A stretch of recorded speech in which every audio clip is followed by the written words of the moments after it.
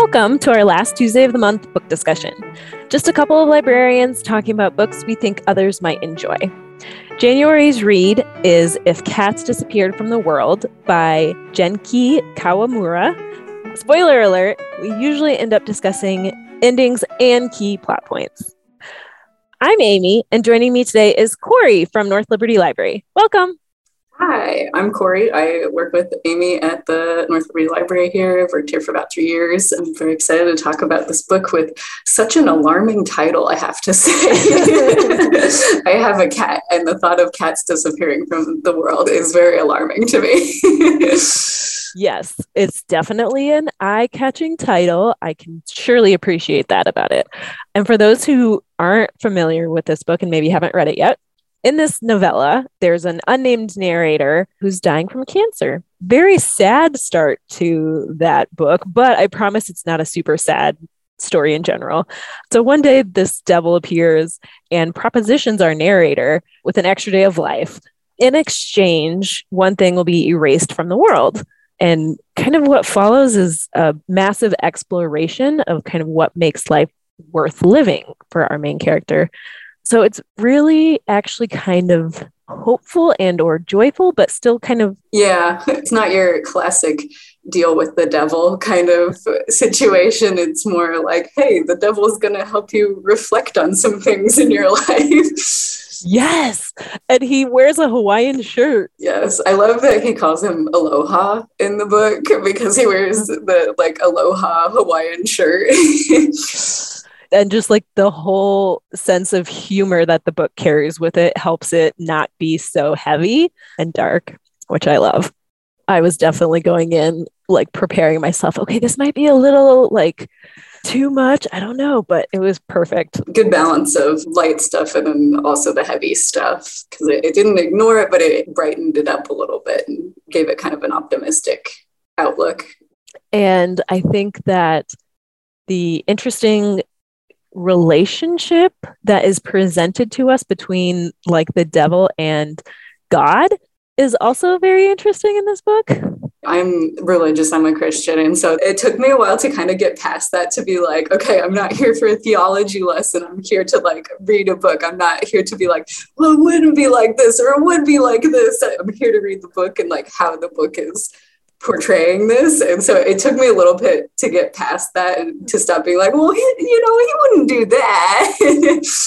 But, that was just like my personal reading of it. And so once I could kind of get past that, then I was like, okay, this is a funny and like interesting interaction between the two. Yeah, just the personality of the devil and the way that you kind of get a feeling like in this book, it almost gave me like a sibling rivalry feeling between him and God. Like, so again, it's that like lighter tone, which was interesting and just kind of helped with the whole flow. But I love that the devil was like playing with the cat at one point. And he's just like, yeah, I'm just a dude who's just like in your apartment, just playing with your cat, eating chocolate, doing all kinds of things. The devil has his soft side and it is cats and chocolate. Which is wonderful to think about because like he has this very mischievous quality that cats can definitely have. Yes. And I'm just like, this seems like the perfect match. I don't know why I didn't think about this before. I feel like chocolate too. Like it's such an indulgence, and it's just like, yeah, it makes sense that the devil would like chocolate. Yeah. Okay, so then jumping in, if you were maybe the main character in this story, what do you think the devil might look like to you? I really liked how they had it in the book, how the narrator saw the devil as himself, but just like more carefree and wild. It's hard to say like how I would picture it. Like, I feel like the first thing that comes to mind is, like the horns and the tail and pitchfork and everything. But I really liked how they did, oh yeah, it's just like me, but me if I was a little bit wilder and carefree. I like that a lot. I also just really enjoyed the fact that our main character is also a postman. And I was like, oh, there's something in there with like postmen and I don't know. So I feel like the postal workers are such hard workers too. And interesting to be like, oh yeah, he spends like his whole life in uniform and everything. And the devil's over here like in a Hawaiian shirt, just kind of, I'm you, but I'm casual. Yes.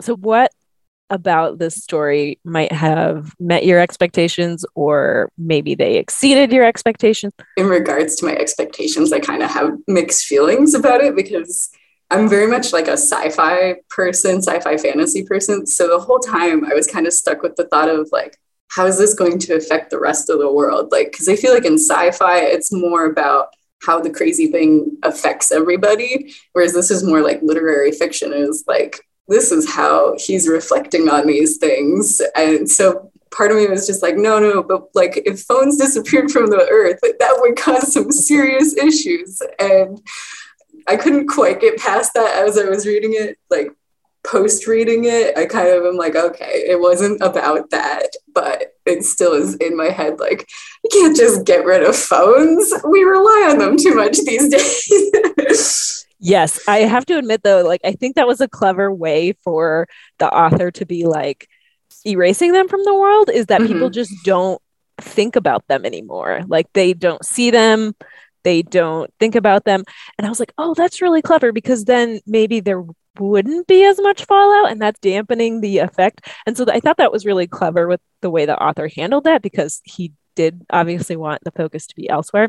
Right. Yeah. But I 100% agree. I really wanted to know, like, okay, how does this affect everybody else in the world, not just this one singular person? But because there's a part where he's like on a subway and he's just like, yeah, everybody's just like reading now instead of on their phones or whatever. And I'm like, but the chaos, there would be so much chaos.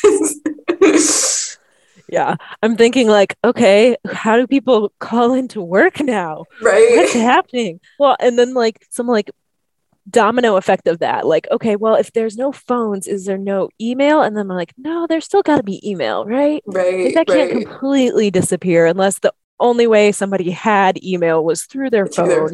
Yeah. So how does that work? Do they remember that they have email? And right. They've got to come to the library, use the library computers. We kind of already talked about like that expectation of it being a little bit more sad, but there was also kind of, for me, an expectation that I wouldn't be able to identify with the main character very much. And I don't know why I had that expectation, but I thought that the author helped with that by like not giving him a name, which I thought was really interesting and a good use of another tool to kind of like immerse you into the story.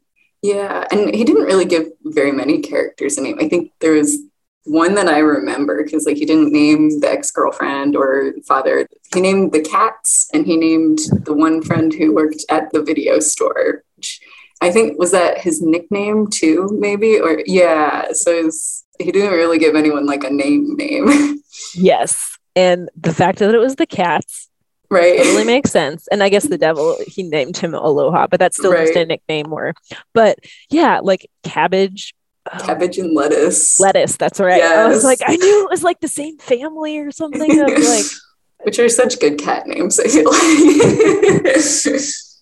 And like, you know, from the beginning that that's going to be an important piece is the cat. And so it makes sense that they would have names and be kind of a central connector in his life to his mom, even to his ex, who it sounds like was a big part of his life, even if they weren't together. I mean, they had been together for quite a while. Also, when the cat started talking. Yes, I love that so much. And I love that he spoke kind of like he was in a historical drama because of like watching the mom's TV and everything. And I was thinking, because you had like mentioned the discussion question of would you watch the movie if there was a movie? And I was thinking, okay, but if there was a movie, I feel like Ian McKellen would play Cabbage very well. Like he could voice Cabbage. Or just some like elderly British guy would be an excellent voice for Cabbage the cat. Yes, please. Although it is actually a movie. I found this out. Is it? It is a movie. I believe it was produced in Japan. So I think it would be something that would be watched with subtitles, since I do not speak Japanese. But I am really tempted to go out and find this and try to watch it, because I think this would be excellent as a movie. Yes. Yeah. I also haven't watched a whole lot of Japanese films. So like it's definitely a live action film. And so I'd be interested to see how they handle all of that, because I can definitely see an American take on this, but I'm very interested to see what it would look like. Yeah.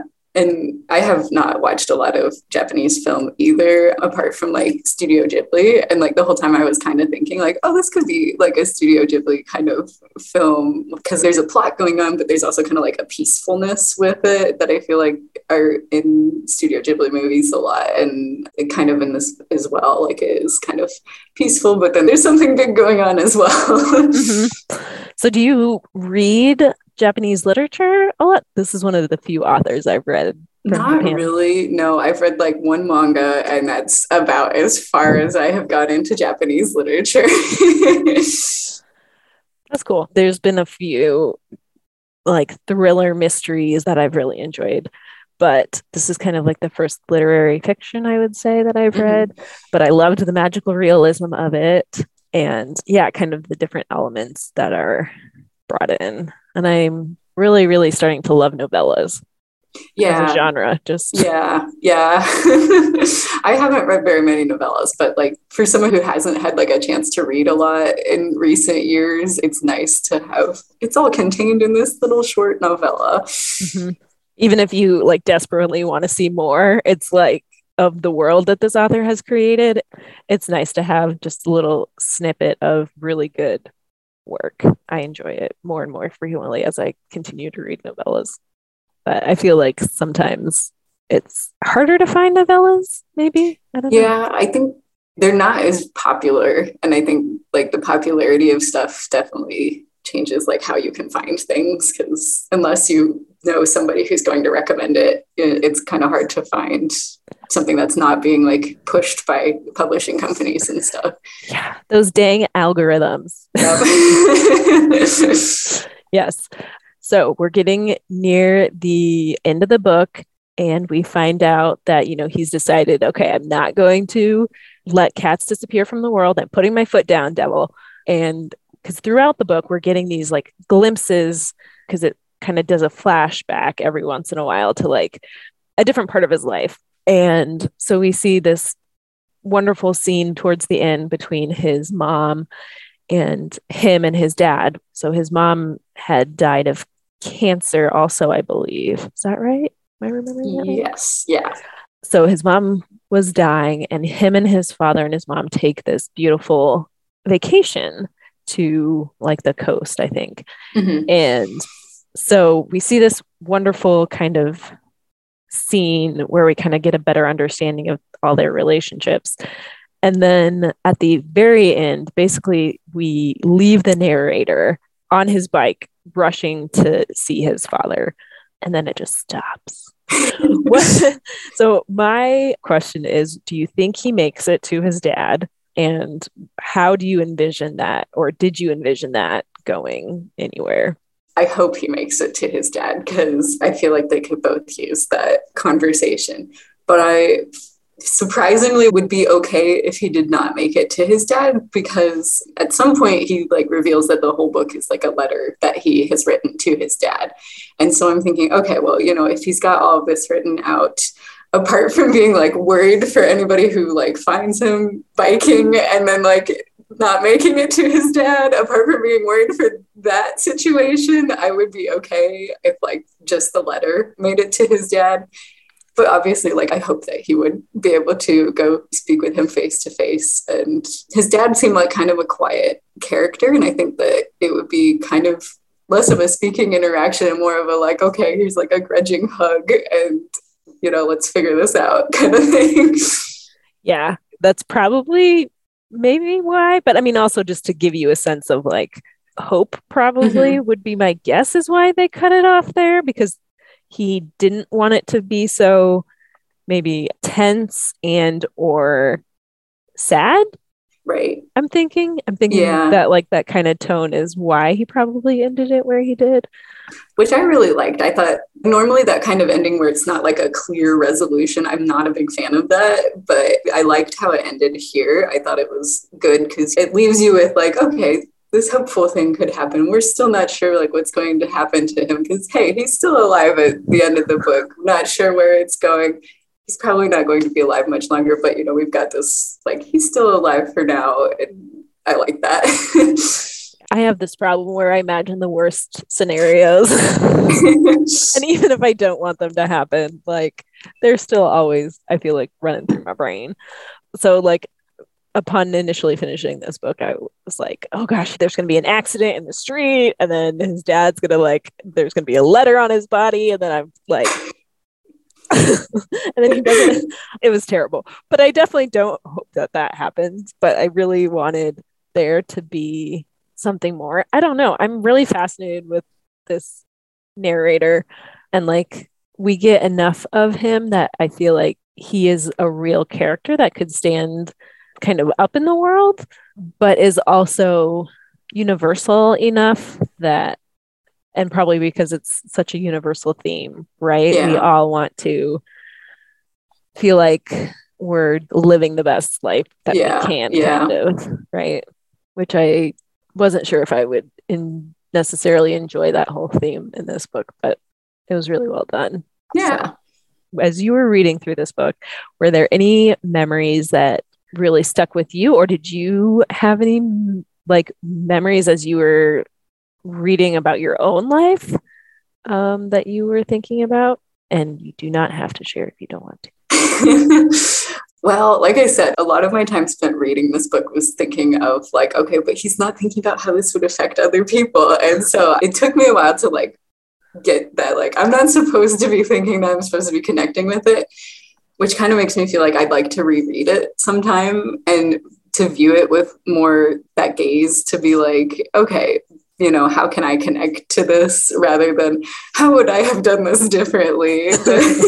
So, like, because you're also a writer, so was this kind of like your critical eye coming out then? Maybe. I feel like mostly it was just, like, for me, like, kind of trying to differentiate between sci-fi and literary fiction, and just be like, all right, we got to switch genres here. This is not my usual genre.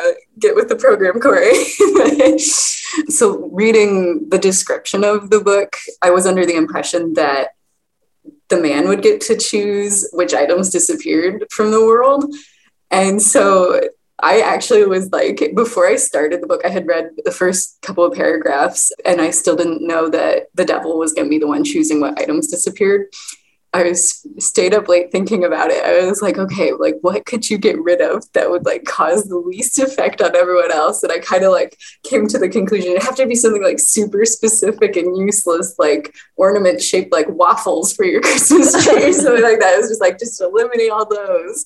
Or, like, weird t-shirts with the strange slogans on them, Yes, I definitely also had those thoughts of, like, okay, what trinkets or baubles is he gonna pick? Because that was also the thing. I mean, that's the trap that the narrator fell into too. He thought he was gonna get to choose. Yeah, and then the devil's like, yeah, get rid of the mold in the bathroom, and the devil's like, no. It's not that easy, buddy. Yeah, but also think about, like, if you got rid of mold in our world, which would also cause problems. That would cause, like, so many problems, I feel like. Yeah. But, like, initially you're like, oh, that'd be a great thing to get rid of, and then you're like, no, actually. It's like genies. You have to be super specific. It's just like only bathroom mold.